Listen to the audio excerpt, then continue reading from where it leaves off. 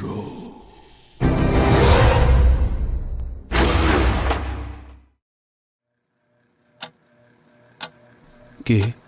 কে কে?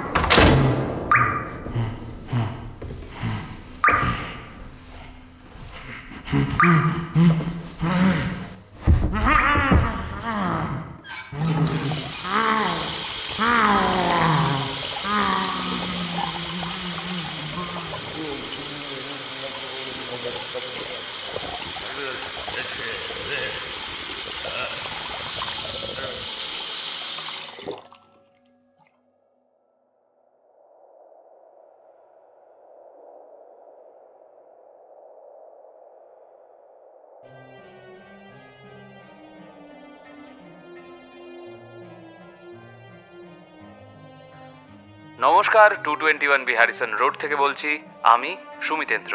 আর আমি প্রত্যয়। আজ আপনাদের জন্য সিজন 2 এপিসোড 9 অনন্যা রায় চৌধুরীর লেখা হস্তাতঙ্ক। লেখিকা অনন্যা রায় চৌধুরী। আগে আপনাদের সাথে আলাপ করানো হয়নি, কিন্তু অনন্যা 221 বি হ্যারিসন রোডের বিশেষ একজন সদস্য এবং আমাদের অত্যন্ত ঘনিষ্ঠ বন্ধু। শুধু লেখিকা বললে কম বলা হয়। অনন্যা আমাদের চ্যানেলে কেবল গল্প লেখে না, গল্প বাছাই থেকে শুরু করে তার স্ক্রিপ্ট রেডি করা, প্রুফ রিডিং করা এবং একটা অডিও স্টোরি বানানোর এই গোটা প্রসেসটার মধ্যে বিভিন্নভাবে অনন্যা আমাদেরকে সাহায্য করে যায়। এছাড়া অনন্যার একটা বিশেষ গুণ আছে, নতুন ধরনের কোনো প্রজেক্টের কথা শুনলে সে একেবারে এক পায়ে রাজি। উইদাউট এনি হেজিটেশন, কোনো সেকেন্ড থট ছাড়া সে একেবারে ঝাঁপিয়ে পড়ে জিনিসটার মধ্যে এবং সেইটাকে সেরকমভাবে উদ্ধারও করে নেয়। আজকের এই দিনটা 221 বি হ্যারিসন রোডের কাছে অত্যন্ত স্পেশাল। প্রথমবার আমাদের নির্বাচিত গল্প সংকলনের সিজন 2 এপিসোড 9-এ আসছে অনন্যা রায় চৌধুরীর লেখা একটা গল্প। আমাদের অন্যতম মিডিয়া পার্টনার পলান্ন পাবলিশার একটা বই পাবলিশ করেছে, লিংক পিন্ড কমেন্টে দেওয়া থাকলো। আজকে গল্প পাঠে থাকছে প্রত্যয়, রোজির চরিত্রে নার্গিস, রাঘব গায়নের চরিত্রে আমাদের নতুন সদস্য সাত্যকী চক্রবর্তী, আর নবারুণ সেন এবং পরিতোষ রায়ের চরিত্রে আপনাদের বহু পরিচিত আড্ডাবাজ আর গল্পের জন্য চ্যানেল থেকে প্রদীপ্তদা এবং সৌমেনদা। প্রসঙ্গত বলে রাখা ভালো যে 221 B Harrison road along with Addabaj and গল্পের জন্য আমরা তিনজনই বেঙ্গলি অডিও স্টোরি নেটওয়ার্কের অন্তর্গত। So without further adieu we present to you Ananya Roy চৌধুরীর হস্তাতঙ্ক।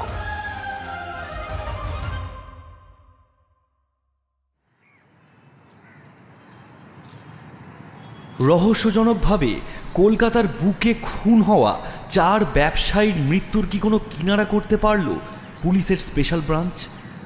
কাগজে এই লাইনটা পড়েই রেগে উঠলেন পুলিশ অফিসার নবারুণ সেন। উল্টো দিকের চেয়ারে বসে পেপার ওয়েট নাচাচ্ছেন 56 বছরের রাঘব গায়েন। রাঘব আলতো করে মুচকি হেসে বলল, ছেড়ে দিন স্যার, এত রাগ আর পুষে রাখবেন না, মেনেই নিন, আমরা বুড়ো হচ্ছি।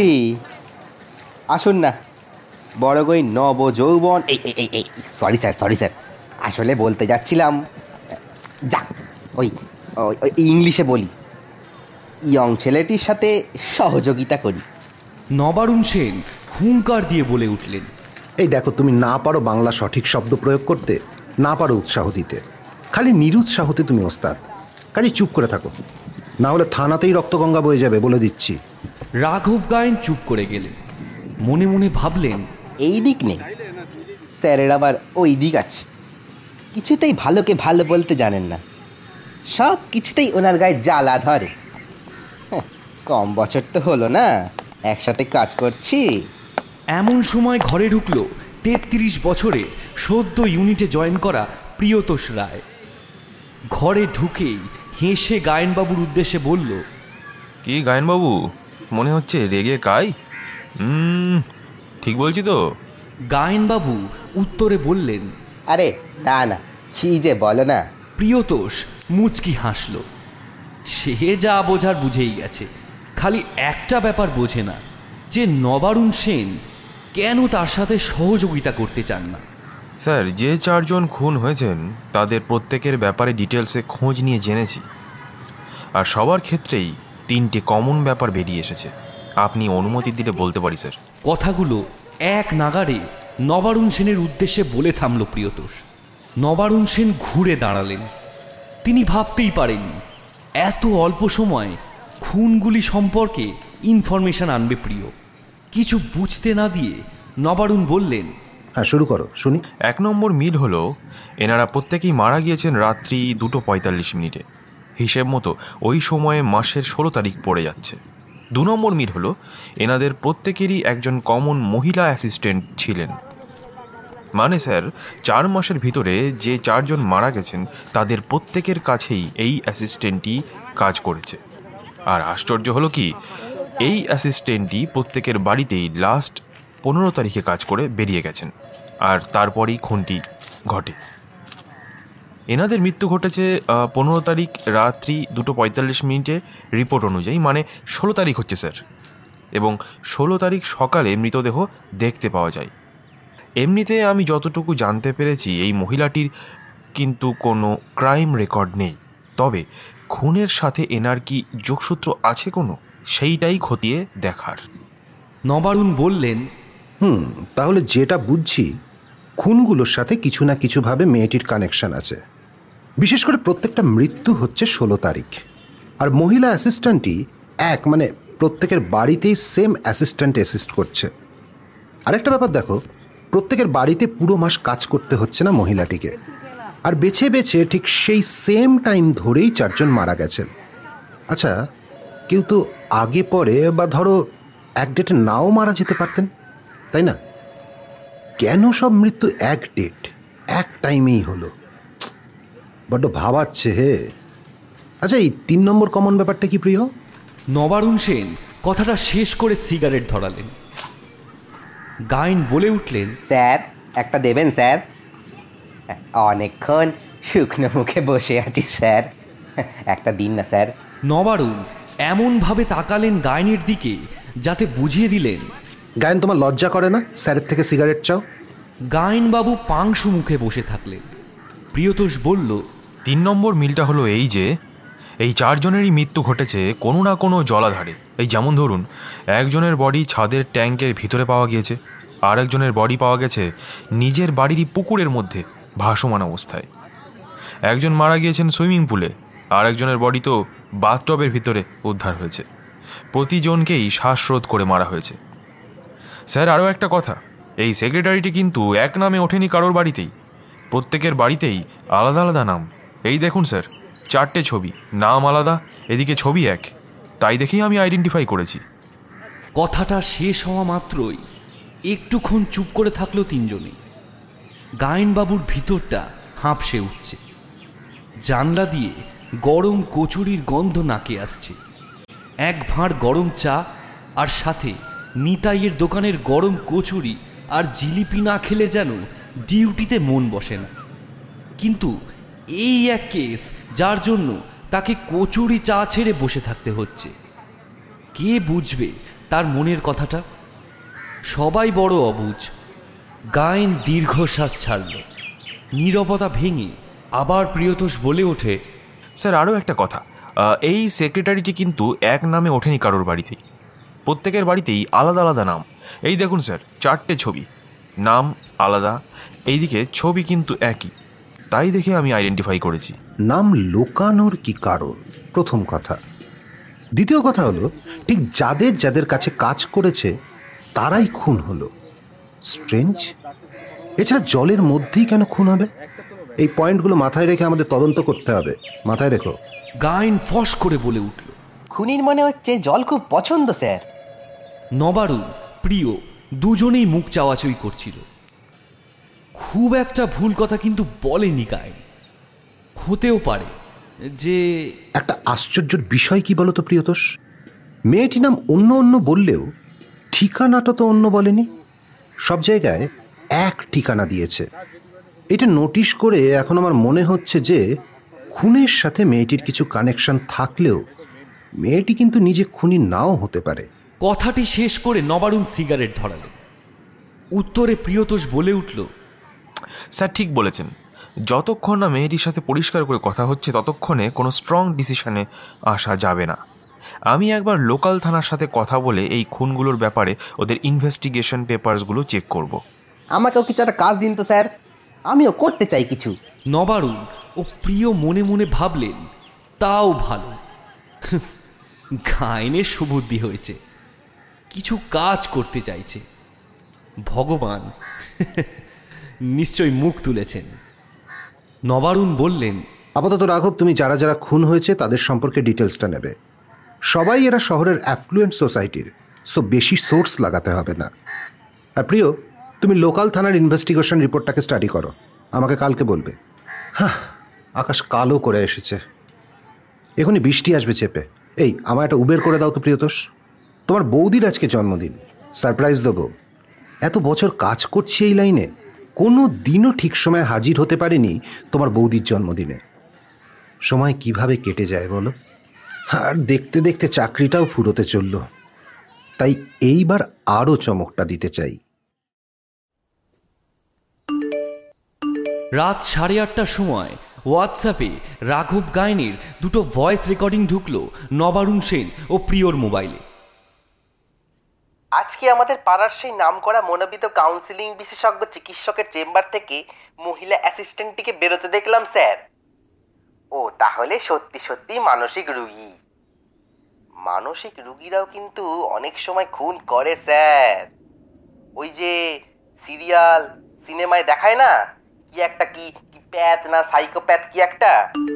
আবারও গায়নবাবুর থেকে ভয়েস রেকর্ডিং ঢুকলো। কিন্তু আমরা যখন দুপুরবেলায় গেলাম তখন ওনার বাড়ির লোক যে বললেন উনি কাউন্সিলিং করতে গেছেন, এই কথাটা তাহলে পুরোপুরি মিথ্যে ছিল?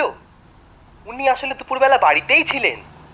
আর আর আমি তো এই দেখলাম ওনাকে কিছুক্ষণ আগে, তখন বড় জোর রাত 8টা বাজে। এই দেখুন ছবি। গায়নবাবু হোয়াটসঅ্যাপে ফটো পাঠালেন। ডাউনলোড হতেই ছবিটি খুলে অবাক প্রিয় ও নবারুণ সেন। সাইড থেকে হুবহু অ্যাসিস্ট্যান্টের মতোই লাগছে পুরো। নবারুণ এবার রিপ্লাই করলেন, গায়েন, ক্লিনিকে গিয়ে সিসিটিভি থেকে মেলাবে, আর পারলে ছবি তুলে আনবে ভদ্রমহিলার। এই মহিলাটি সেই অ্যাসিস্ট্যান্ট কি না শিওর হতে হবে। স্যার, থানায় দেখা ছবির সাথে কিন্তু গায়েনবাবুর চটজলদি তোলা ফটোটির প্রচুর মিল। এখন খালি সিসিটিভি আর ক্লিনিকে যদি ফর্ম টম থাকে তাহলে সেই ছবির সাথে মেলানোর অপেক্ষা। পরের দিন প্রিয়তোষ রিপোর্ট করা শুরু করল। 4 জন ব্যক্তির বসবাস স্থলের নিকটস্থ তদন্তকারী প্রত্যেকটা থানার ইনভেস্টিগেশন রিপোর্ট পড়েছি। তাতে স্পষ্ট লেখা বাড়ির কোনো লোক এই খুনে জড়িত নয়। ওরা সবার সাথে কথা বলেছে, বরং বাড়ির লোকেরা দোষ দিচ্ছে এই মহিলা অ্যাসিস্ট্যান্টটিকে। প্রত্যেকে জানিয়েছে এই অ্যাসিস্ট্যান্টের সাথে নাকি তার মালিকের রিলেশন ভালো ছিল, গিফট আদান প্রদান চলত। ওই কটা দিনের মধ্যেই যেইটা বুঝলাম, থানার রিপোর্ট থেকে মহিলাটি তার বসদের খুবই সন্তুষ্ট করেছিল কাজের দ্বারা। বাড়ির লোকেদের দাবি যে এই মহিলাটি টাকার লোভে মালিককে খুন করেছে, কিন্তু সিসিটিভি বা ঘরের হিডেন ক্যামেরাতে এমন কোনো ক্লিপিংস থানা পায়নি। আর সন্দেহজনক কোনো ইস্যুও নেই মহিলাটির বিরুদ্ধে। আর একটা ব্যাপার স্যার, কাজ বলতে অ্যাসিস্ট্যান্টটি নাকি কেবলমাত্র ডেটা, ইনফরমেশন ইত্যাদি নোট ডাউন করতো, আর কমপ্লিট হলে বসকে বলতো। কিন্তু কী ধরনের ডেটা এবং সেই ডেটাগুলো কোথায় আছে তার কিচ্ছু স্যার এই পেপারে উল্লেখ নেই। আমাদেরকেই জানতে হবে। কিছুক্ষণ থেমে আবার প্রিয়তোষ শুরু করল। প্রত্যেকটি থানা মেয়েটির সাথে কথাও বলেছে, কিন্তু অ্যারেস্ট করার মতো স্ট্রং প্রমাণ কিছু খুঁজে পায়নি। আর কেসটা যেহেতু স্যার এইবার আমাদের কাছে এসে গেছে, তাই আর ওরা কোনো স্টেপ এখন নিতে পারবে না। বুঝেছি। খুব ভালো রিপোর্ট করলে প্রিয়, আমি সন্তুষ্ট। I really appreciate that. মনে মনে বেশ খুশি হলেন নবারুণ। না, ছেলেটা যথেষ্ট মন দিয়ে কাজ করছে, বেশ দক্ষতা দেখাচ্ছে। কিন্তু উনি মুখে এখনই এত প্রশংসা প্রিয়র করবেন না। হাজার হোক উনি স্যার যে। এইবার গায়েন বলা শুরু করলেন। স্যার, এই চারজনেই মানে যাদেরকে হত্যা করা হয় ইম্পোর্টের ব্যবসা করা ছাড়াও বেশ কিছু বেআইনি ব্যবসাও করতেন। চোরা মার্কেট, এমনকি যেই দোকানগুলো ধরুন পুরনো জিনিসপত্র বিক্রি করে সেই সব অ্যান্টিক শপেও যেতেন। মানে চারজনেই বহুদিন ধরে একে অপরের চেনা পরিচিত ছিলেন। তবে কিছু কিছু সোর্স বলছে স্যার এরা 4 জন নয় 5 জন কাজ করে। তবে বেশ কিছু মাস হলো দেখা যাচ্ছে এরা 4 জনেই কাজ করছে 5 জনের বদলে। আর বেআইনি ব্যবসা বলতে স্যার বেশ কিছু আমাদের দেশের মূল্যবান স্থাপত্য, চারুশিল্প, কলার কাজ বিদেশে পাচার করা, বেশি দামে কালোবাজারি করা, এই ধরনের বেআইনি কাজ এরা করে থাকে পুলিশ ডিপার্টমেন্টের চোখে ধুলো দিয়ে। আর এই ফিল্ডে এরা পঞ্চমূর্তি কোড নামে কাজ করত। তবে এখন এরা কাজ 4 জন করে বলে কোড নেম রেখেছে চতুর্থ। নবারুণ ভ্রু কুচকে গায়েনের দিকে তাকিয়ে বললেন, কি বলছো 5 জন কাজ করত, কিন্তু কমাস হলো 4 জন কাজ করছে? তাহলে কি 5 নম্বর সদস্য এই মেয়েটি, মানে যে অ্যাসিস্ট্যান্ট হিসেবে কাজ করছে? আর ফিল্ডে, মানে বলতে চাইছি সরাসরি এদের সাথে মার্কেটে মার্কেটে কাজ আর করছে না। বেশ জটিল এই কেসটা, কি বলো? বলে নবারুণ চেয়ারে হেলান দিয়ে জানলার দিকে তাকিয়ে রইলেন। প্রিয়তোষ বলল, স্যার, আমার মনে হচ্ছে যে আমাদের যে করেই হোক এই 5 জনের একসাথে কোনো গ্রুপ ছবি থাকলে খুঁজে বার করতে হবে। চেক করলে গ্রুপ ছবিটিতে বোঝা যাবে যে এই 5 নম্বর মেম্বারটি কে। যদি অ্যাসিস্ট্যান্ট মেয়েটি 5 নম্বর সদস্য না হন, তার বদলে যদি অন্য কেউ হন, তাহলে তিনি মেল না ফিমেল, প্রথম প্রশ্ন। এছাড়াও আরও কিছু প্রশ্নের উত্তর জানতে হবে স্যার। গায়েনবাবু বললেন, কি কি প্রশ্ন? প্রিয়তোষ বলতে শুরু করলো, 5 নম্বর মেম্বারটি কেন কাজ করছেন না? এছাড়া এই 5 নম্বর মেম্বারই কি খুনগুলো করেছেন, এবং কেন করেছেন, কিসের এত রাগ, সেই সব জানতে হবে গায়েনবাবু। গায়েনবাবু চেয়ারে হেলান দিয়ে বসে সে আরেকবার কচুরির দোকানের দিকে তাকালো। তার মুখটা হঠাৎ করে একটু গম্ভীর হয়ে উঠল। সে বলে উঠল, আর এই যে স্যার সিসিটিভির ছবি, কালকে আমার পাঠানো ছবি আর এই ছবিটা মিলিয়ে নিন। এই মাস ধরলে মোট 5 মাস হলো মেয়েটি কাউন্সিলিং করছে। জানুয়ারির 12 তারিখ থেকে কাউন্সিলিং শুরু হয়েছে মেয়েটির। ঘরে নিস্তব্ধতা বিরাজ করছে। প্রিয়তোষ ও নবারুণ দুজনেই হতবাক। গায়েনও এত ভালো রিপোর্ট করতে পারে, জাস্ট ভাবাই যাচ্ছে না। নবারুণ বললেন, তোমরা এত ভালো রিপোর্ট করবে এত ইনফরমেশন সহ আমি সত্যিই ভাবিনি। ঠিক আছে, তাহলে প্রিয় ও গায়েন দুজনে গিয়ে অ্যাসিস্ট্যান্ট মহিলাটির সাথে কথা বলে নাও। আমি দেখছি সোর্স লাগিয়ে যদি এই 5 জনের কোনো গ্রুপ ছবি পাই। কথা বলার পরে রোজির বাড়ি থেকে বেরিয়ে প্রিয়তোষের মুখটা কেমন থমথমে দেখাচ্ছে। মেয়েটির সাথে কথা বলতে এসে এমন একটা দৃশ্য দেখবে ভাবেনি সে। গায়েনবাবু মনে হয় খেয়াল করেনি, সে ভিডিও করতেই ব্যস্ত ছিল। অবশ্য না করাই ভালো, যা ভীতু। সঠিক সময় অবশ্য প্রিয়তোষ মুখ খুলবে। স্যারকে বলতে হবে যে কি দৃশ্য দেখলো আজকে। নবারুণবাবুর অর্ডারে গায়েন আর প্রিয়তোষ মেয়েটির সাথে যা যা কথা বলেছে সেগুলো ভিডিও করে এনেছে। প্রিয়তোষ ভাবছে এখনই স্যারকে তখন তার কথাটা বলবে কিনা। কি সেই ভয়ানক দৃশ্য, যা ভাবলেই গায়ে কাঁটা দিচ্ছে। অবশ্য তার দেখা সেই ভয়ানক দৃশ্যটা এই কেসের সাথে রিলেটেড কিনা তাও বোঝা যাচ্ছে না। অতএব এখন সেই দৃশ্যের কথা না বলে থাক, আর একটু অপেক্ষা করা যাক। পড়ব ভাগ্যিস আজকে মেয়েটিকে পাওয়া গেল। ঈষৎ হেসে নবারুণ ভিডিওটা চালানো। ভিডিওটি শুরু হলো। নমস্কার, আমি রোজি। আমি জানুয়ারির 1 তারিখে মিস্টার বর্মনের বাড়িতে, ফেব্রুয়ারির 1 তারিখে মিস্টার মুখার্জির বাড়িতে, মার্চের 1 তারিখ মিস্টার সোম আর এপ্রিলের 1 তারিখে মিস্টার নায়কের বাড়িতে কাজে জয়েন করি। কাগজে অ্যাড বেরিয়েছিল আর সেই অ্যাড দেখেই আমি যোগাযোগ করি, তারপরে অ্যাপয়েন্টেড হই। আমার কাজ ছিল ইন্টারনেট ঘেঁটে তথ্য সংগ্রহ করা। 4 জনের বাড়িতেই একই কাজ। কাজ বলতে ওই দেশের ঐতিহাসিক নিদর্শনগুলোর ব্যাপারে ডিটেলস খোঁজ নিতে হতো। তারপর যা যা জানতে পারতাম সেগুলো খাতায় সুন্দর করে নোট ডাউন করে রাখতাম। ব্যাস, সারাদিনে এই কাজ ছিল আমার। ছুটির আগে আমার বসকে সবটা বুঝিয়ে দিয়ে তারপর ফিরতাম। এই জায়গাটায় ভিডিওটি পজ দেখো, করে নবারুণ একটা ব্যাপারে তাহলে আমরা কনফার্ম হলাম যে এরা চারু শিল্পকলার নিদর্শনগুলি অন্যায়ভাবে পাচার করত। এই চারজনে নিজেরা আর ডেটা কালেকশনের সময় নষ্ট করত না, এই মেয়েটিকে দিয়ে ডেটা কালেকশনের কাজটি করিয়ে নিত। আবার ভিডিওটি শুরু হলো।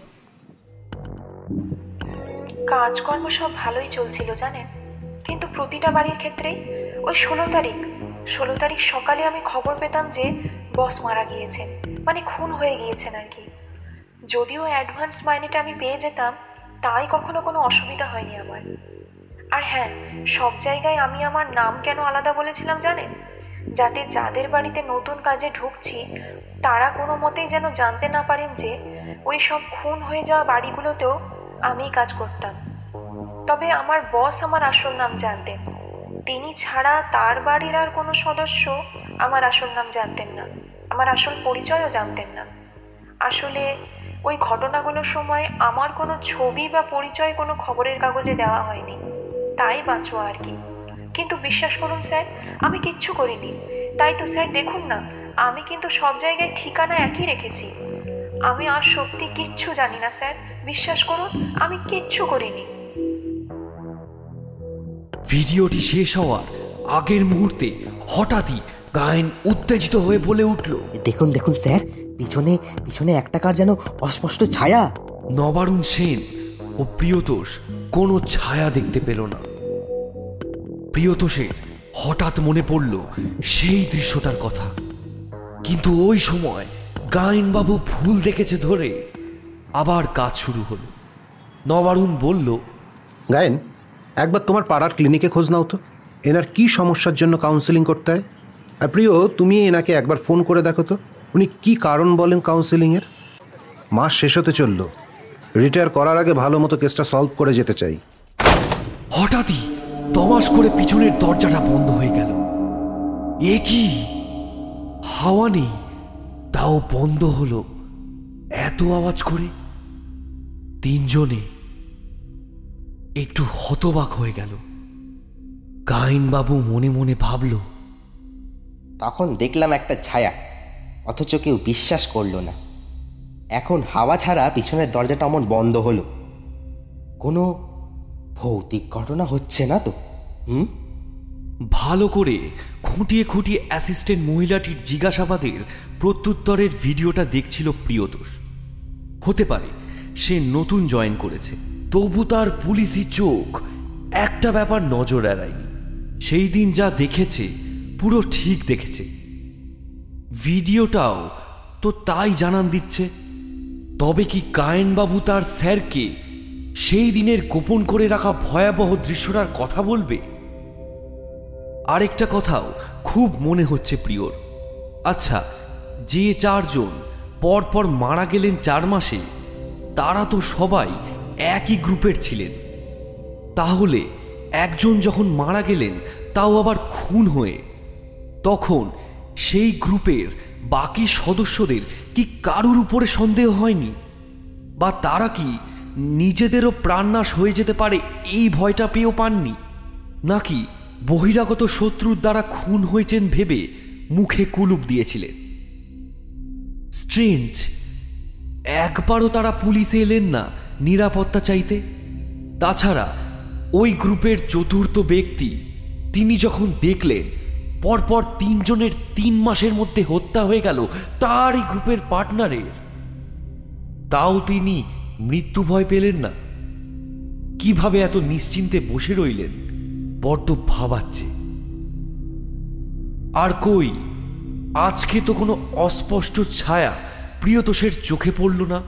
কি যে করে গায়েনবাবু, এইটা ভেবে নিজের মনেই হেসে প্রিয়তোষ শুয়ে পড়ল। কিছুক্ষণ পরে গ্রুপে মেসেজ এলো।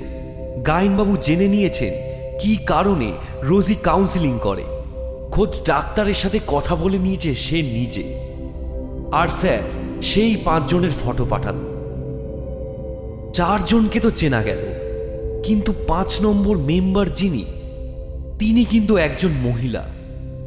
আর এই মহিলা কিন্তু যা মনে হচ্ছে রোজি নয়, অন্য কেউ। মহিলাটির মুখ দেখা যাচ্ছে না, বোরখা দিয়ে আপাদমস্তক ঢাকা। প্রিয়তোষ রিপ্লাই করল, স্যার ইনি বোরখার আড়ালে আছেন, তাই আমরা ধরে নিচ্ছি ইনি ফিমেল, কিন্তু মেলও তো হতে পারে, কারণ যারা খারাপ কাজ করে তারা অনেক সময় ফেক মানে ছদ্মবেশ ধরতেও পিছ পাওয়ান না। তাও ঠিক, তবে কালকে অফিসে এসো, কথা হবে। পরদিন সকালে থানায় বসে নবারুণ সেন গায়েনের দিকে তাকিয়ে বলল, দেখা যাচ্ছে তাহলে রোজি প্রথম দিনের পর্বতে অনেক কিছু গোপন করে গেছে। ডেকে পাঠাও আবার রোজিকে, ওকে আবার জেরা করা দরকার। রোজি এলো, চুপ করে মাথা নিচু করে বসে। 20 মিনিট বাদে তার জিজ্ঞাসাবাদের পর্ব শুরু। তবে সে জানাচ্ছে আর কোনো কথা বলতে সে রাজি নয়। রোজি, আপনি সব সত্যি বলুন, তাতে আপনারই মঙ্গল। আমরা কিন্তু তদন্তের শেষ ভাগে এসে গেছি। এরপরে আপনি কিছু না বলতে চাইলে আমরা আমাদের মতো special branch investigation solve report ready করে দেব, সেটা একদম ভালো হবে না। কথাগুলো অত্যন্ত নম্রভাবে প্রিয়তোষ বলে উঠল রোজির উদ্দেশ্যে। গায়েন বলল, ম্যাডাম, আপনি কেন কাউন্সিলিং করেন সেই কারণটাও কিন্তু আমাদের মিথ্যে বলেছেন। আমরা কিন্তু সবটা জেনেছি। প্লিজ সহযোগিতা করুন, এখনও সময় আছে, প্লিজ। নবারুণ সেন চুপচাপ বসে এক নাগারে ভাবছিলেন, এই 35 বছরের এত সুন্দরী শিক্ষিতা মেয়েটি কি সত্যিই পরপর 4খানা খুন করলো, তাও একেবারে ঠান্ডা মাথায়? আর যদি ধরেই নি খুন করেই থাকে, তাহলে প্রশ্ন হচ্ছে সিসিটিভিতে ওই সময়ের ফুটেজগুলো নেই কেন? আর কেনই বা খুন করলো মেয়েটি? কি মোটিভ আছে তার এই খুন করার পিছনে? আরও এক ঝাঁক চিন্তা মনে এলো নবারুণ সেনের। চিন্তাগুলিকে তিনি পরপর সাজালেন। এটা তো ঠিক, রোজির বসরা মানে সেই 4টে ভিকটিম খুব সুবিধার লোক ছিল না। তাহলে কি ওদের কোনো সিক্রেট রোজি জেনে গিয়েছিল, আর তাই ফায়দা লুটতে সে গোপনে খুন করে ফেললো ওই 4জনকে? আর তারপরে কি এখন কোনো বড় প্ল্যানের জন্য রেডি হচ্ছে নাকি? আর সেই 5 নম্বর বোরখা পরিহিত মেম্বারটি সম্পর্কেও রোজি কিছু জানে কিনা? দেখা যাক। আচ্ছা, সেই 5 নম্বর মেম্বারটি রোজিকে কাজে লাগাচ্ছে না তো? চিন্তাগুলো হচ্ছে বটে, কিন্তু চিন্তা করেই ক্ষান্ত থাকলে হবে না। সব কটা চিন্তার উত্তর স্পষ্টভাবে জানতেই হবে। ব্যাপারটা হলো, স্পেশাল পুলিশ ডিপার্টমেন্টের এই 3 জন অফিসার অনুমান করতে পেরেছেন যে রোজি খুনগুলো করেছে। আর এই কথাগুলো বলেছেন স্বয়ং রোজির চিকিৎসক তথা বিখ্যাত মনোবিদ ডক্টর রায়। এইদিকে গায়েনবাবুর সাথে ডাক্তারের যা যা কথা হয়েছে সবটাই ভিডিও করে এনেছেন গায়েনবাবু। আর সেই ভিডিওটাই প্রিয়তোষ ও নবারুণ দেখেন। ডাক্তার রায় নিজের মুখেই জানিয়েছেন রোজির সমস্যা কবে থেকে শুরু। ওর কাউন্সেলিং চলার সময় সমস্ত বলা কথাগুলো কিছুই বাদ দেননি তিনি। আর সেই প্রসঙ্গে ডাক্তার জানান, রোজি বলেছে এই 4টে খুন তার নিজের অপছন্দের হাত করেছে, কিন্তু সে নিজে নয়। আর ঠিক এইখানে এসেই মানে ডাক্তারের মুখের কথাটা শুনেই খটকা লাগছে 3 জন পুলিশের। ডাক্তারের কথাটা শোনার পরপরই এখন আবার 3 জনেরই মনে ভিড় করে থাকা গাদা গুচ্ছের প্রশ্নের সাথে আবার নতুন করে অ্যাড হলো আরেকটি প্রশ্ন, যে রোজির কথা অনুযায়ী তার অপছন্দর হাত নাকি খুন করেছে, অথচ সে নিজে খুনি না। এইটা কেমন ধরনের কথা? কি করে সম্ভব রোজির কথাটা পুরোপুরি চোখ বুজে মেনে নেওয়া? হাত তো শরীরের সাথেই সংযুক্ত থাকে, তাহলে তারই শরীরের একটি অঙ্গ হাত খুন করছে, অথচ তার দাবি সে খুনি না। তাহলে কি রোজি বোকা বানানোর চেষ্টা করছে এই ধরনের অপ্রাসঙ্গিক কথা বলে, নাকি তার কথার কোনো সত্যি সত্যি অন্তর্নিহিত অর্থ আছে? কোনটা? হঠাৎই এই 3 পুলিশ কর্তার সামনেই একটা কাঁচ ভাঙার আওয়াজ হলো। আওয়াজটা ওয়াশরুমের দিক থেকেই এলো। 3 জনে ছুটে গেলেন, গিয়ে দেখলেন ওয়াশরুমের আয়নার কাঁচ ভেঙে চুরমার ও মেঝেতে কাঁচের ভাঙা ছোট ছোট অংশ ছড়িয়ে ছিটিয়ে গেছে। কি আশ্চর্য, কাঁচটা কেমন করে ভাঙলো আবার? 3 জনেই হতবাক। গায়েনবাবুর মন যেন অন্য কিছু বলছে। তিনি যেন স্পষ্ট উপলব্ধি করতে পারছেন যে ঘটনাগুলো ঘটছে সেইগুলো মোটেও সুবিধের না, ঘটনাগুলো খুবই অদ্ভুতুরি। সব মিলিয়ে তার একদম ঠিক লাগছে না ব্যাপারগুলো। কোথাও না কোথাও একটা গোলমাল আছে, তিনি একদম নিশ্চিত। বারবার তার মনে হচ্ছে যে এই কেসের সাথে কোনো না কোনোভাবে কোনো অশরীরী বা প্রেত জড়িয়ে আছে, আর তাই এসব অদ্ভুতুরে কর্মকাণ্ডের মধ্যে দিয়ে সে নিজের উপস্থিতির জানান দিচ্ছে। না হলে এমনি এমনি কখনো কাঁচ ভেঙে পড়ে। আবার এই যে অদ্ভুতুরে কাণ্ডগুলো ঘটার পাশাপাশি 3 জনেরই মাথায় একটা প্রশ্ন, না প্রশ্ন না বলে খটকাও বলা চলে অবশ্য, যে রোজি ঠিক কি বলেছে? খুনগুলো করেছে শুধুমাত্র তার অপছন্দের হাত, আসলে সে নিজে নয়, নাকি সে নিজের হাতে সশরীরে খুনগুলো করেছে? শুধুমাত্র তার অপছন্দের হাত নয়, কোনটা সত্যি আর কোনটা মিথ্যে? এই লাইনটাই বড্ড ধন্দে ফেলে দিল 3 জন অফিসারকে। অবশ্য সামনে আরেকটা প্রশ্ন ঘুরপাক খাচ্ছে, কি ডাক্তার বিভ্রান্ত করার চেষ্টা করছে তাদের? না না, তা কি করে হবে? অত বড় একজন ডাক্তার এতটা ভুল বলবেন না। আর এই ক্ষেত্রে ডাক্তারের মিথ্যা বলার কোনো প্রশ্নই ওঠে না। রোজির সাথে তার কোনো ব্যক্তিগত শত্রুতা নেই যে তিনি রোজির নামে এই ধরনের খুন সম্পর্কিত বিপজ্জনক কথা বলে দেবেন। কিন্তু এই হাত প্রসঙ্গটা যে বড্ড ভাবাচ্ছে। আবার প্রিয় হাত প্রসঙ্গে সাথে সাথে সেই দিনের দৃশ্যটা মনে পড়ে গেল, আর মনে পড়তেই সে আঁতকে উঠল। রোজি নিজে ডাক্তার রায়কে তার সমস্ত সমস্যার কথা বলেছে।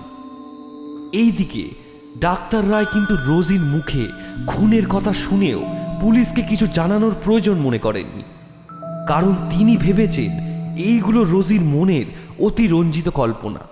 যেহেতু সে তার হাতটিকে পছন্দ করে না, তাই পুরো ঘটনাটাই রোজির মানসিক অসুখেরই একটি দিক। আর দ্বিতীয়ত, ডাক্তারের থিসিসের ক্ষেত্রে রোজি একটি আদর্শ এক্সাম্পল হবে, যাকে রিসার্চের ভাষায় বলে স্যাম্পল। তাই আর অহেতুক চেম্বারের রেপুটেশন ডুবিয়ে উনি পুলিশি ঝামেলা নিতে চাননি।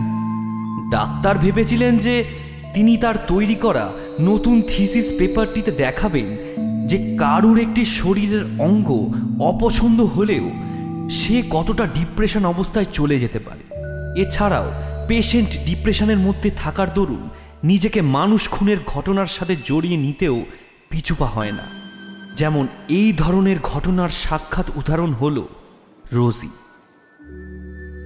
রোজির যে এই ধরনের রাগ তার হাতের প্রতি, আর সেই রাগ থেকেই জন্ম নেওয়া তার মানসিক রোগ, যার ফলে সে নিজেকে নিজে মানব হত্যার মতো এক ধরনের চরম অন্যায় ও ঘৃণিত কাজের সাথে জড়িয়ে নিতেও পিছুপা হয়নি।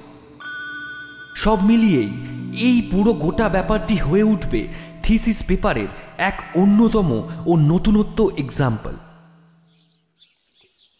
ভিডিওটি অনেকক্ষণ ধরে দেখে ডাক্তারের স্টেটমেন্টগুলো পরপর শুনে সেইগুলিকে সাজিয়ে নিয়ে আলতো হাসল নবারুণ সেন, আর ভাবল, এই পৃথিবীতে যে যা ধান্দায় চলে, মেয়েটি সত্যি সত্যি হত্যাকারী নাকি পুরোপুরি এইটা তার মানসিক অসুস্থতার একটা লক্ষণ? সেই সব ভাবার একবার প্রয়োজনও মনে করেননি ডাক্তার রায়। তাই বেমালুম পুলিশকে এড়িয়ে নিজের ভাবনাকেই 100% সঠিক ভেবে মানসিক রোগের চিকিৎসা তিনি করে যাচ্ছেন। আর করবেন নাই বা কেন? রোজই যে তার থিসিসের এক অন্যতম নতুনত্ব উদাহরণ। কিন্তু এই কেসের খটকা ও প্রশ্নগুলো যে পরপর বড্ড খুঁচিয়ে যাচ্ছে তার মনটা যে কিছুতেই শান্ত হচ্ছে না। রোজি উত্তেজিত হয়ে বলে উঠল, বিশ্বাস করবেন আপনারা? করবেন বিশ্বাস? আমি যা যা বলতে চাই শুনবেন? বিশ্বাস করবেন আপনারা? বলুন, আমরা শুনতে চাই। আবার রেকর্ডিং চালু হলো। নমস্কার, আমি রোজি। একদিন কর্মসংস্থানের বিজ্ঞাপনের একটা অংশে আমার চোখ পড়ে। সেখানে ঠিকানা ছাড়াও একটা ফোন নম্বর দেওয়া ছিল। বিজ্ঞাপনের ওই অংশটাতে পরিষ্কারভাবেই উল্লেখ করা ছিল যে ওনারা একজন মহিলা সহকর্মীর খোঁজ করছেন, এমন একজন যার ইতিহাসে আগ্রহ আছে। আমি 1 ডিসেম্বর ওই নম্বরে ফোন করি। কথা বলেই বুঝি যে এ কাজের জন্য ওরা প্রচুর মাইনে দিচ্ছে, কোনো ইন্টারভিউ নেওয়া হচ্ছে না। ওই একটা গ্রুপের সাথে অ্যাসিস্ট করতে হবে 5 জন মেম্বারদের বাড়ি গিয়ে 5 মাস ধরে। ওরা আমাকে বলল আমি যাতে জানুয়ারি থেকে জয়েন করি। আমিও রাজি হয়ে গেলাম। এমনিতে আমি বিটেকের স্টুডেন্ট, কিন্তু ইতিহাসেও জ্ঞান আছে, মানে ভালোবাসি ইতিহাস বিষয়টাকে। যদিও তখন আমি চাকরি করতাম আইটি সেক্টরে, কিন্তু পরে ছেড়ে দিই, কারণ খুবই প্রেশার পড়ছিল আমার ওপর কাজের, তাই আর নিতে পারছিলাম না। তারপর হঠাৎ হলো কি, 12 ডিসেম্বর আমার একটা অ্যাক্সিডেন্ট হলো। আসলে ওই সময় আমি পুরীতে এক বন্ধুর বাড়িতে ঘুরতে গিয়েছিলাম। সেই বন্ধুটার পুরীতে একটা ছোটোখাটো কারখানা আছে। ঘুরতে গিয়ে আমি একদিন যাই ওর সঙ্গে ওর কারখানা দেখতে। তারপরেই যত বিপত্তি। ওখানে একটা মেশিনের পার্শ্বে খুটুর খাটুর করতে গিয়েই ওই মেশিনের অনেকটা আমার হাতের ওপর এসে পড়ল, আর আমার এই হাতটা বাদ পড়ল। হসপিটালে ভর্তি ছিলাম অনেক দিন, অনেক রক্তক্ষরণ হয়েছিল, জ্ঞানও ছিল না বলতে গেলে। তারপর ঠিক 18 তারিখে আমার শরীরের সাথে একটা হাত জোড়া লাগানো হয়। জ্ঞান ফিরতেই দেখি সম্পূর্ণ আমার বর্ণের বিপরীত একটা হাত আমার শরীরে যুক্ত করানো হয়েছে।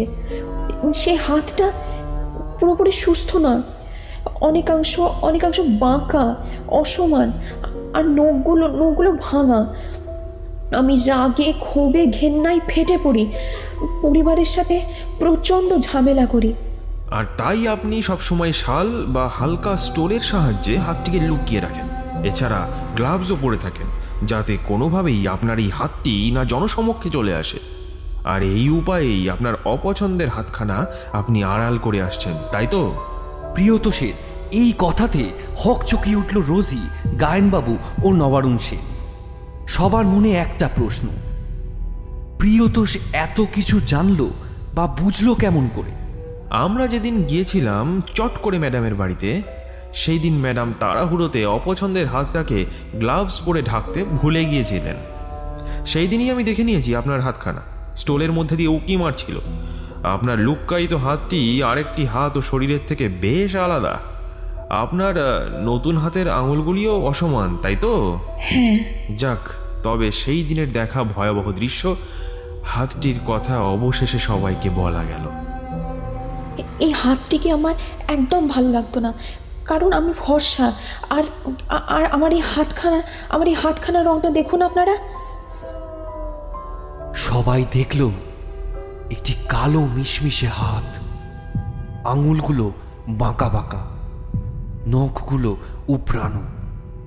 প্রিয় আজও আরেকবার চমকে উঠল আর নিজেই অবাক হয়ে গেল যে হাতখানার ঘটনাটি সে অপ্রাসঙ্গিক বলে উল্লেখ করেনি, অথচ এখন দেখছে সেই হাতখানাই ঘটনাচক্রে ক্লাইম্যাক্সে আসছে। রোজি কিছুক্ষণ চুপ করে আবার বলা শুরু করলেন। এই হাতটা আসার পর থেকেই আমার জীবনটা অশান্তিতে ভরে উঠল। আমি রোজ দুঃস্বপ্ন দেখতে লাগলাম। সমুদ্রের বুকে কারা যেন ওই মহিলাকে ছুঁড়ে ফেলে দিচ্ছে। আবার কোনো একদিন দেখি ওই মহিলাটিকে কারা যেন মেঝেতে ফেলে খুব মারছে। আবার একদিন দেখেছিলাম জানেন তো, কয়েকজন ওই মহিলার হাত পায়ের নখগুলো উপড়ে নিচ্ছে। উফ, কি বিভৎস দৃশ্য! লোকগুলো সংখ্যায় 4 জন থাকতো। আমি কিন্তু কারোরই মুখ দেখতে পেতাম না, ভারী অস্পষ্ট লাগতো। এমনকি ওই মহিলার মুখটাও আমি ভালো করে বুঝতে পারিনি কখনো। দিনের পর দিন এমন চলতে লাগলো। শেষটায় আমার মনে হতো আমি বুঝি পাগল হয়ে যাচ্ছি। তারপর আমি এই অবস্থা থেকে বেরোনোর জন্য নিজের মনোবল বাড়ালাম। সিদ্ধান্ত নিলাম আমি চাকরিতে জয়েন করব। কিন্তু কিচ্ছু লাভ হলো না। প্রতিদিন ওই হাতটাকে ঢেকে আমি কাজ করতে যেতাম। গ্লাভস পরতাম যাতে কেউ না বুঝতে পারে। কিন্তু আশ্চর্য, ওই 4টি মাসের প্রতি 15 তারিখে আমি ভোরবেলায় একটা অদ্ভুত স্বপ্ন দেখতাম। আমার এই অদ্ভুত কুৎসিত হাতখানা আমার বসদের গলা টিপে ধরছে। কিন্তু বিশ্বাস করুন, ওই হাতটি যা শরীরে আছে সে আমি নই। হ্যাঁ, আমি নই। আমার সে স্বপ্নে দেখা মেয়ে আর এই হত্যাকারিণী আমি নই। বিশ্বাস করুন স্যার, আমার কাউন্সিলিং চলছিল এই সমস্ত উল্টোপাল্টা স্বপ্ন দেখার জন্য। তারপরে আবার অ্যাড হলো এই স্বপ্ন দেখা হাতটা যে খুন করছে। আমি ডাক্তারকে সব বললাম, সমস্তটা খুলে বললাম। কিন্তু কি জানেন তো, ডাক্তাররাও সবসময় সবটা যে বোঝে তা নয়। উনি ভাবছিলেন আমার মানসিক রোগের কারণেই আমি এসব বলছি। এসব আমার মনের ভ্রান্ত ধারণা। ওনার দেওয়া ওষুধে কিচ্ছু হচ্ছিল না। ওই মহিলা যে কে আমি কিচ্ছু বুঝতে পারছিলাম না। আমার খুব কষ্ট হচ্ছিল। আমি কিছুতে আর সহ্য করতে পারছিলাম না। ঠিক 4 বার পর 4 মাসে ওই নির্দিষ্ট তারিখের ভোরবেলা ঠিক একই স্বপ্ন দেখতাম। আর পরদিন সকালবেলায় খবর পেতাম আমার বসরা খুন হয়েছে। এইভাবেই চলছিল। আমার বাড়ির লোক, আমার ডাক্তার, কেউ কিচ্ছু বুঝতে পারছিল না আমার এটা কেন হচ্ছিল, আমার এটা কেমন সমস্যা। পুলিশের কাছে এলে কেউ আমায় বিশ্বাস করছিল না। উল্টে তারাই আমাকে খুনি বলে মনে করছিল, এই যেমন আপনারা ভাবছেন ডাক্তারের কথা শুনে। তাছাড়া আমি কি করে খুনগুলো করব বলুন তো? আর কেনই বা করব? আমার তো ওনাদের সঙ্গে কোনো ব্যক্তিগত শত্রুতা ছিল না। আমি ওই অল্প কদিনেই ওনাদের সকলের খুবই কাছের হয়ে উঠেছিলাম। এমনকি ওনাদের প্রত্যেককে আমি একখানা করে নিজের তৈরি করা হাতের কাজও গিফট করি। নিজের একটা হস্তলিখন আর কি। বোর্ডের ওপরে তখন কাজ করছিলাম। পরে সেইগুলোকে ফটোর মতন করে ফ্রেমে বাঁধিয়ে দিই ওনাদেরকে। আমি স্বপ্নতে শুধু দেখতাম যে আমার শরীরের সঙ্গে সংযুক্ত এই সর্বনেশে হাতটি ওদের সকলকে হত্যা করছে। কিন্তু এই সময় তো আসলে হত্যাকারী রূপে আমি সশরীরে উপস্থিত থাকতাম না। আমার হাতটা থাকতো ঠিকই, কিন্তু এই হাত তো অন্য কোনো একটা দেহের সঙ্গে যুক্ত থাকতো। এইবার যদি বাস্তবের দিকেও ফিরে তাকাই, তাহলেও তো এটাই সত্যি যে স্বপ্নতে ছাড়া আর এমন কোনো দিনও হয়নি যে ওই অজ্ঞাত স্বপ্নচারিণী অচেনা অস্পষ্ট অবয়বের মহিলাটিকে আমি কোথাও দেখতে পেয়েছি, বা সে আমার দেহতে প্রবেশ করে সত্যি সত্যি ওই খুনগুলো আমাকে দিয়ে করিয়েছিল। আমি জানি না আপনাদের এই কথাগুলো বিশ্বাস করাতে পেরেছি কিনা, কিন্তু সত্যি বলতে আমি ভীষণ অবসাদে ভুগছি এইসব অদ্ভুত ঘটনাগুলোর জন্য। আমি কিছুতেই বুঝে উঠতে পারছি না যে আমি এমন কেন স্বপ্ন দেখছি বারবার, আর বাস্তবে এমন কি ঘটলো যার ফলে নাটকীয়ভাবে আমি যে 4 জনের বাড়িতে কাজ করতে গেলাম ঠিক তারাই পরপর 4 মাসে একই তারিখে একই সময় খুন হলেন। আর কেনই বা আমি তাদের হত্যার আগের দিনই ঠিক একই রকমের স্বপ্ন দেখলাম। এখন আপনাদের মতো আমারও মনে বারে বারে একই প্রশ্ন আসছে যে ওই হত্যাকারিণী আসলে কে ওই খুনগুলো করলো। আপনাদের জানিয়ে রাখি যে আমি ওনাদেরকে কি সেই 4টে হস্তলিখন দিয়েছিলাম। হস্তলেখনগুলো ছিল বিশ্বাস, আস্থা, প্রত্যয় আর ভরসা। এখনও পাবেন স্যার। হস্তলেখনগুলো ওদের কাজের ঘরে টাঙানো আছে সুন্দর করে ফ্রেমে। 4 মাসের মধ্যে প্রতিটা মাসে ওই 15 তারিখে গিয়েই আমি নিজের হাতের কাজটা টাঙিয়ে দিয়েছি। তবে জানেন তো, কেউ যেন কেউ যেন আমার হাত দিয়ে জোর করে ওই 15 তারিখেই হস্তলিখনের ফ্রেমটি ওদের ঘরে টাঙিয়ে দিত। তবে এই সময় একটা ব্যাপার হতো জানেন, 4 বাড়ি টাঙাতে গিয়ে আমার কোনো না কোনোভাবে হাতটা কেটে যেত। যতই সাবধানে করি না কেন, প্রতিবারই এক ঘটনা। প্রথম আমি কাকতালীয় ভেবেছিলাম, কিন্তু তৃতীয়বারও একই ঘটনা ঘটাতে বুঝে গিয়েছিলাম এই ঘটনা অন্য কেউ ঘটাচ্ছে আমাকে দিয়ে। প্রতিবারই রক্তটা কমানোর জন্য আমাকে গ্লাভস খুলতেই হতো, আর ততবারই আমার বসেরা চলে আসতেন ঘরে, আর আমার ওই হাতখানা দেখে আঁতকে উঠতেন রীতিমতন। আমি ভাবতাম হাতের এমন ছিঁড়ি দেখে বোধ হয়, কিন্তু না, হাতটা দেখার সাথে সাথে আমি 4 জনের মুখে ওই একটা নামই বলতে শুনেছিলাম। সেই নামটা হলো নার্গিস। হ্যাঁ, নার্গিস। কেউ যেন পুরোটা সাজানো নাটক করছিল আমায় দিয়ে। এই হলো আমার সম্পূর্ণ বক্তব্য স্যার।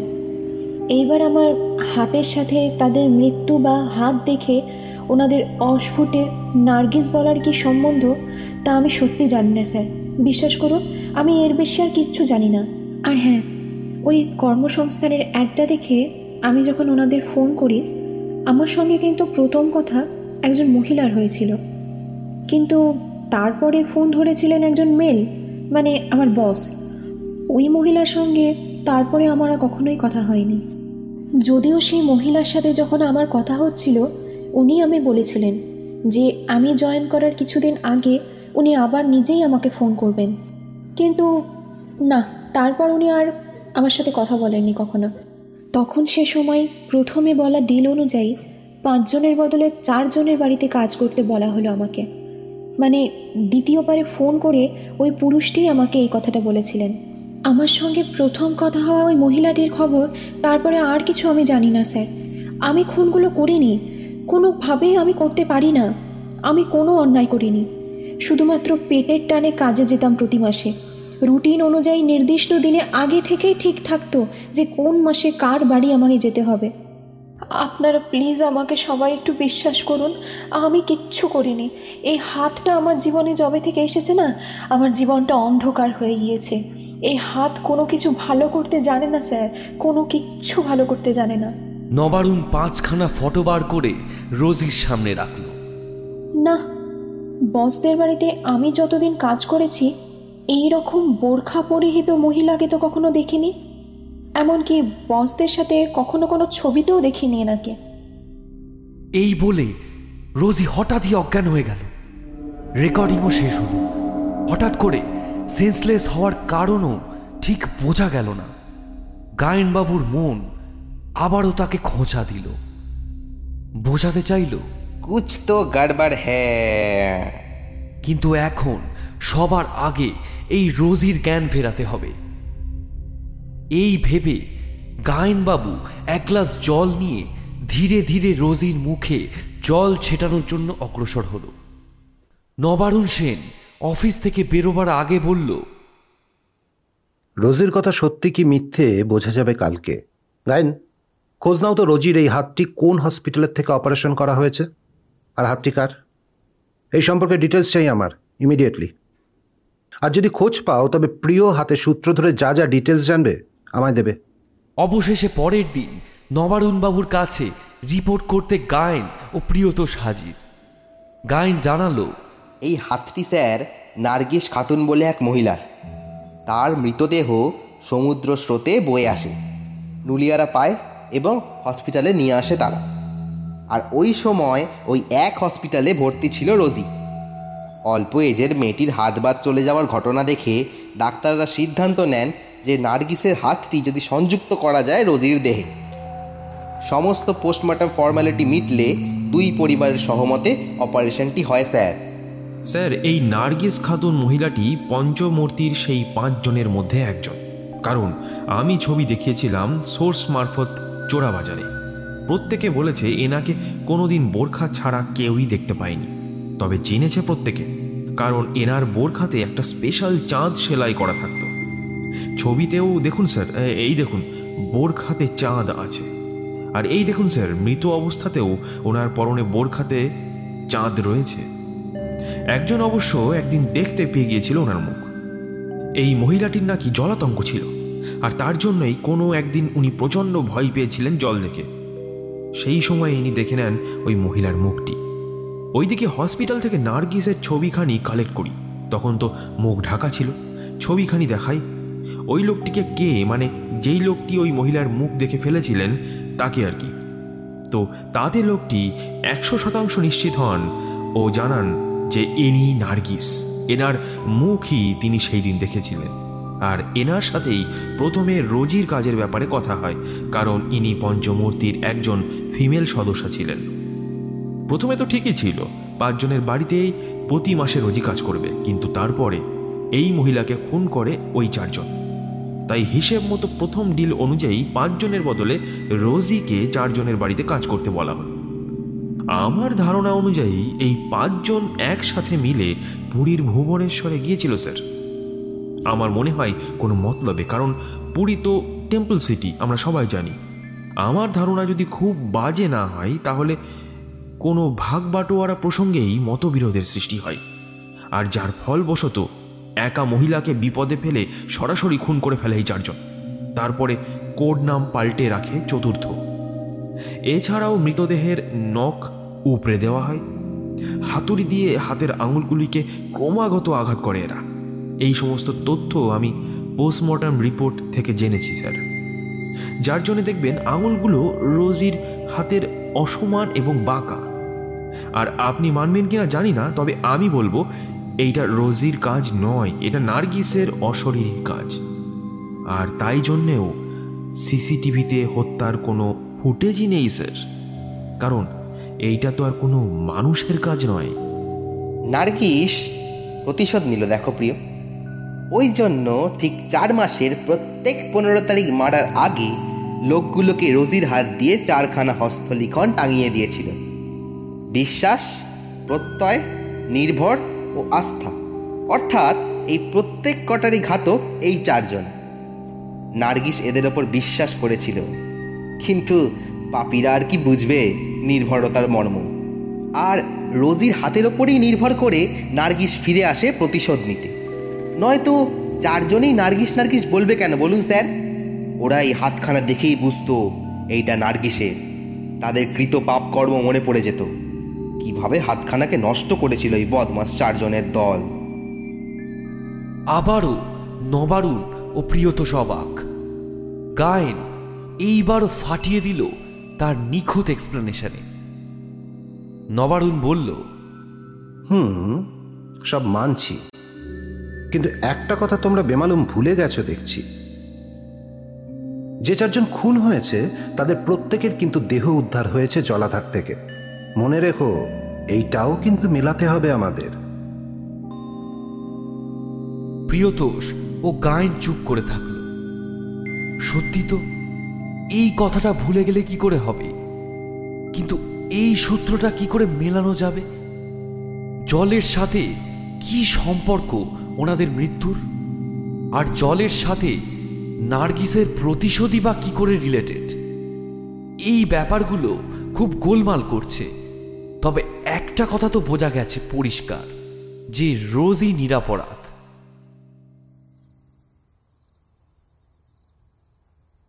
পরদিন সকালে প্রিয়তোষ দেখল তার মোবাইলটা ভাইব্রেট করছে। ঘড়িতে ভোর 4:05। গায়েনবাবু ফোন করছেন। ফোনটা ধরল প্রিয়তোষ। গায়েনবাবু বেশ উত্তেজিত স্বরে বলছে, আচ্ছা, এমনটা কি হতে পারে নার্গিসের জলাতঙ্ক ছিল, আর সেই দুর্বলতার কথা জেনেই বাকি 4 জন তাকে খুন করে জলের কাছে নিয়ে গিয়ে, বা জলে ফেলেই শ্বাসরোধ করে, আর সেই জন্য নার্গিসও প্রতিশোধ নিতে জলের মধ্যেই তাদের শ্বাসরুদ্ধ করে খুন করেছে? কি হতে পারে না? কারণ তুমি ভাবো প্রিয়, কারুর একটা জলাতঙ্ক আছে জেনেও তাকে জোর করে জলে নিয়ে যাওয়া, আর আর শুধু যে নিয়ে গিয়ে ভয় দেখিয়ে তার অস্বস্তি বাড়িয়ে থেমে থাকেনি, বোঝাই যাচ্ছে তাকে সেই সাথে সাথে রীতিমতো শারীরিক ও মানসিক উভয় ধরনেরই অত্যাচার করেছে এই বদমাশের দল। আর শুধু অত্যাচার করে থেমে গেছে তাই তো না, তারপর তাকে হত্যা করতেও বিন্দুমাত্র ভাবেনি। উফ, জাস্ট ভাবা যায় না, তাই না? নার্গিসের তো জলাতঙ্ক ছিল, আর এদেরও মৃতদেহ জলাধারে পাওয়া গেছে। কিন্তু একটা মিনিট গায়েনবাবু, পোস্টমর্টেম রিপোর্ট তো নার্গিসের মৃত্যু হয়েছে বলেছে শ্বাসরোধ করে। তবে কি আগে ওনাকে কোনো জলাধারে ফেলে নির্যাতন করেছে এই 4 জন, তারপরে শ্বাসরোধ করে বস্তাবন্দি করে ছুঁড়ে ফেলে দিয়েছে সমুদ্রে? হ্যাঁ, ঠিকই বলেছ হে। আমাদের সকালে একবার অফিসে পৌঁছেই খোঁজ নিতে হবে পোস্টমর্টম রিপোর্টটার ব্যাপারে। ব্যাপারটা খুবই গন্ধজনক। ওহো গায়েনবাবু, আপনি আবার উত্তেজিত হয়ে আরেকটা ভুল শব্দ বলে ফেললেন। কথাটা হতো ব্যাপারটা খুবই ধন্দজনক, গন্ধজনক নয়। না না হে, তুমি কি ভাবো আমাকে? হ্যাঁ, তুমি কি ভাবো যে আমি সবসময় ভুলই বলবো? আরে এই কথাটা ইচ্ছাকৃত একদম ঠিকই বলেছি। আসলে ব্যাপারটা গন্ধজনক বলে কি বোঝাতে চাইলাম বলো তো? যে ব্যাপারটাতে খুবই মানে খুবই রহস্যের গন্ধ একেবারে ভুরভুর করছে, ভুরভুর। মানে ব্যাপারটা রহস্যজনক, কি বুঝলে? সকাল সকাল থানায় এসেই প্রিয়তোষ ও গায়েন আবার খোঁজ লাগালো। ভুবনেশ্বর পোস্টমর্টেম কেন্দ্রটিতে অনেক কষ্ট করে জানতে পারল, হ্যাঁ, বডিতে জল পাওয়া গেছিল। মৃত্যুর সময় রাত আনুমানিক 2:45, আর তারিখ সেই 16। তার মানে এইখানেই তো 2 + 2 = 4 হচ্ছে। ও গায়েনবাবু, আপনি তো সেরা, ভাগ্যিস মাথায় ঢুকিয়ে দিয়েছিলেন কথাটা। ওফ বলে প্রিয়তোষ গায়েনের পিঠ চাপড়ে একটু সাবাসি দিল। গায়েন গম্ভীর হয়ে বলল, প্রিয়, আমি তোমার থেকে বড় হয়ে জানতাম। প্রিয়তোষ একটু হকচকিয়ে গেছিল। তারপর গায়েন হেসে উঠে বলল, আরে মজা করছিলাম, চলো চলো। নবারুণ সেন আসতেই সবটা আবার গুছিয়ে বলা হলো। এমনকি মৃত্যু ঘটেছে বাথটাবে, আবার নার্গিসের প্রতিশোধ, এবং এই সব কিছু যে ওতপ্রোতভাবে জড়িত সেই নিয়ে গায়েনবাবুর এক্সপ্লেনেশনটাও বলা হলো। আর তার সাথে পাশাপাশি পোস্টমর্টেম কেন্দ্রর বলা কথাগুলো জুড়ে দিলেন গায়েনবাবু। নবারুণ স্যার খুবই খুশি হলেন। তদন্ত একদম ঠিকভাবে এগিয়েছে, এইবার তিনি নিশ্চিন্ত। পাশাপাশি নবারুণ ভাবল কেসটা অবশ্যই সলভ হলো বটে, তবে এইবার ফেলুদা আর তোপসে অবশ্যই প্রিয়তোষ ও গায়েন। তিনি না হয় এইবার লালমোহন বাবুই হলেন। 6 দিন পরে রিপোর্টটা ভালো করে সাজিয়ে দেওয়া হলো। তবে রোজিকে ইনোসেন্ট প্রমাণ করা হয়েছে রিপোর্টে। রোজি তাই আর কোনোভাবেই সাসপেক্ট তালিকায় নেই। রিপোর্টে বাধ্য হয়েই অজ্ঞাত ব্যক্তির হাতে খুন হয়েছে বলে মেনশন করা হয়েছে। মূল কারণ হিসেবে গোষ্ঠীকন্দলকে উল্লেখ করেছে ওরা। আসল ঘটনাটি কি তা মেনশন করা যায়নি। তবে এই 4 জন যে সুবিধার লোক নন, তাদের কৃত পাপ কর্ম, এমনকি নার্গিসকে খুন করা, সব প্রমাণ সমেত মেনশন করা হয়েছে। 3 জনেই বেজায় খুশি। কেসটা ঠিকঠাক কিনারা হলো। তবে সলিড রিপোর্টও তৈরি। হঠাৎই ফোন এলো এই সময়। গতকাল রাত্রি 2:45 নাগাদ রোজি খুন হয়েছে। গলাতে স্পষ্ট হাতের ছাপ, আর সেই হাতের আঙুলগুলি বাঁকা এবং অসমান। কথাটা শুনে 3 জনে কেঁপে উঠল। হঠাৎ করে গায়েন চিৎকার করে ক্যালেন্ডারের দিকে তাকিয়ে বলে উঠল, আরে এই মাসে আজকেই তো 16 তারিখ, আর রোজিও খুন হয়েছে 15 তারিখের রাত্রে ওই আনুমানিক 2:45 নাগাদ। মানে হিসেব মতো 16 তারিখ হয়েই গেছে। তাহলে কি আমিও যা ভাবছি আপনারাও তাই ভাবছেন? হ্যাঁ, থানার বলা কথা অনুযায়ী রোজির গলার আঙুলের দাগগুলো তাই তো ভাবাচ্ছে গায়েনবাবু আপনাকে ও আমাদের। আমি খালি ভাবছি, রোজি কি তাহলে মৃত্যুর আগেও ভোরের বেলা নিজের শরীরে সংযুক্ত সর্বনেশে ওই ভয়ঙ্কর হাতের দ্বারাই ওই অস্পষ্ট অবয়বধারী নার্গিসের প্রেতের দ্বারা খুন হচ্ছে, যে স্বপ্নতে দেখতে পেল নাকি? না না, রিপোর্ট বার করে আর কাজ নেই। গায়েন, প্রিয়, কেসটা ক্লোজ করো। বলে ধীরে ধীরে বেরিয়ে গেল নবারুণ সেন। কালকে দেখে তার রিটায়ার্ড লাইফ। তবে এই রকম কেসও আসবে তার জীবনে সে ভাবেনি কখনো। রাত 10:30 বাজে। গায়েনবাবু তার ফ্ল্যাটের বারান্দায় বসে ভাবছে, আচ্ছা, রোজি কি প্রথম থেকেই হস্তশিল্পে পটু ছিল, নাকি ওই নার্গিস নামক মহিলাটির অশরীরী অতৃপ্ত ক্ষুদ্র আত্মা হাতের মাধ্যমে প্রবেশ করার পরেই তাকে হস্তশিল্পেতেও পটু করে দিল? কি জানি বাবা, তাই হয়তো হবে। কথাটা মনে আসতে না আসতেই গায়েনবাবুর বারান্দার ঝুলন্ত বাল্ব লাইটটা হঠাৎ করেই কেমন চিরচির করে উঠল। তারপরেই তুম করে ঝনঝন শব্দে ফেটে গেল। গায়েনবাবু একটু কেঁপে উঠল। তারপর ভাবল বাল্বটা খারাপ হয়ে গেল বোধহয়। অথচ সে মনে মনে ততক্ষণে আঁচ করে ফেলেছে আসল ব্যাপারটা কি। রাত 10:30।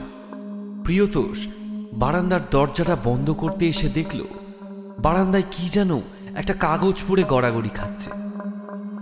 সে তুলল কাগজখানা, দেখল থ্যাংক ইউ লেখা লাল রঙে, আর কাগজটার পিছন দিকে একটা ছাপ বাঁকা হাতের, ও সেই হাতের আঙুলগুলো অসমান।